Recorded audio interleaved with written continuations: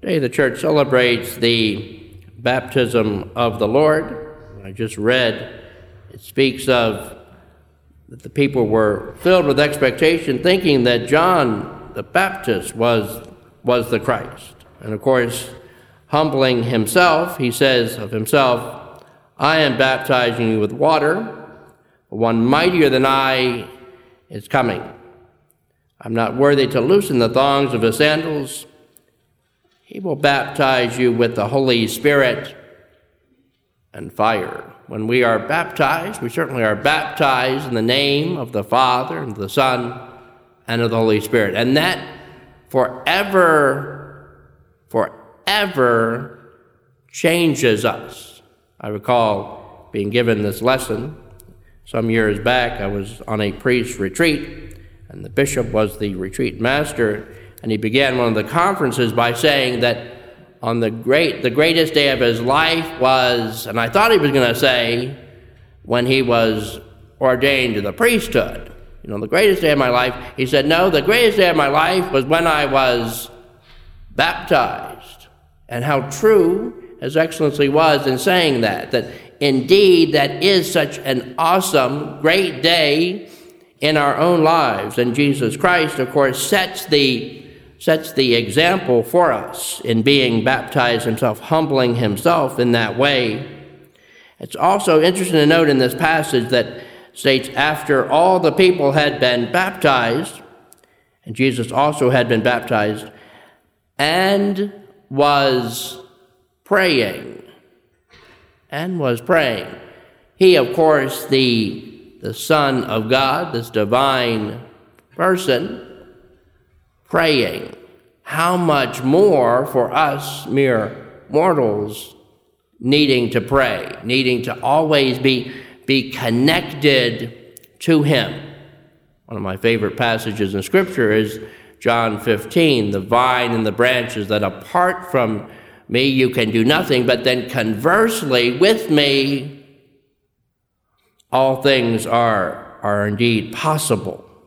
And it goes on to state that fire, do we have that fire of the Holy Spirit? Are we inflamed with the great virtues? Are we inflamed with charity? Are we inflamed with chastity? Are we striving to be more patient with ourselves, more patient with others? Are we seeing the beauty of God in oneself and then in others? When we look at a brother or sister, or look in the mirror, do we see a reflection of the Lord Jesus Christ? Do we see that? Are we cognizant of that? Because I think if we are aware of that through our baptism, through our confirmation, then we are these sons and daughters that are called. We are called, friends, for greatness.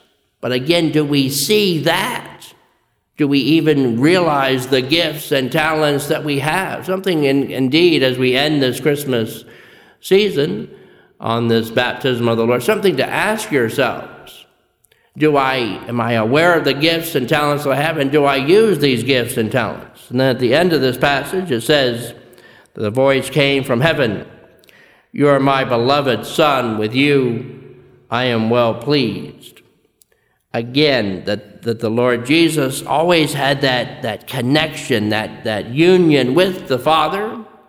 But may we pray always to be connected to the Lord Jesus, connected to him, that we speak words of life to people and to ourselves, words of light, because we're speaking some type of word, right? And we just said in the Angelus, and the Word became flesh and dwelt among us. But the words that we speak are so powerful. And I will utter words where an ordinary piece of bread and a chalice of wine becomes the body and blood, soul and divinity of our Lord Jesus Christ, by the intention of offering the Mass, and by speaking those words, elements of bread and wine will change drastically. So may we always live in thanking Almighty God for the great gift of our faith. If we're doing this, we indeed will be blessed and indeed a blessing to those around us. Amen.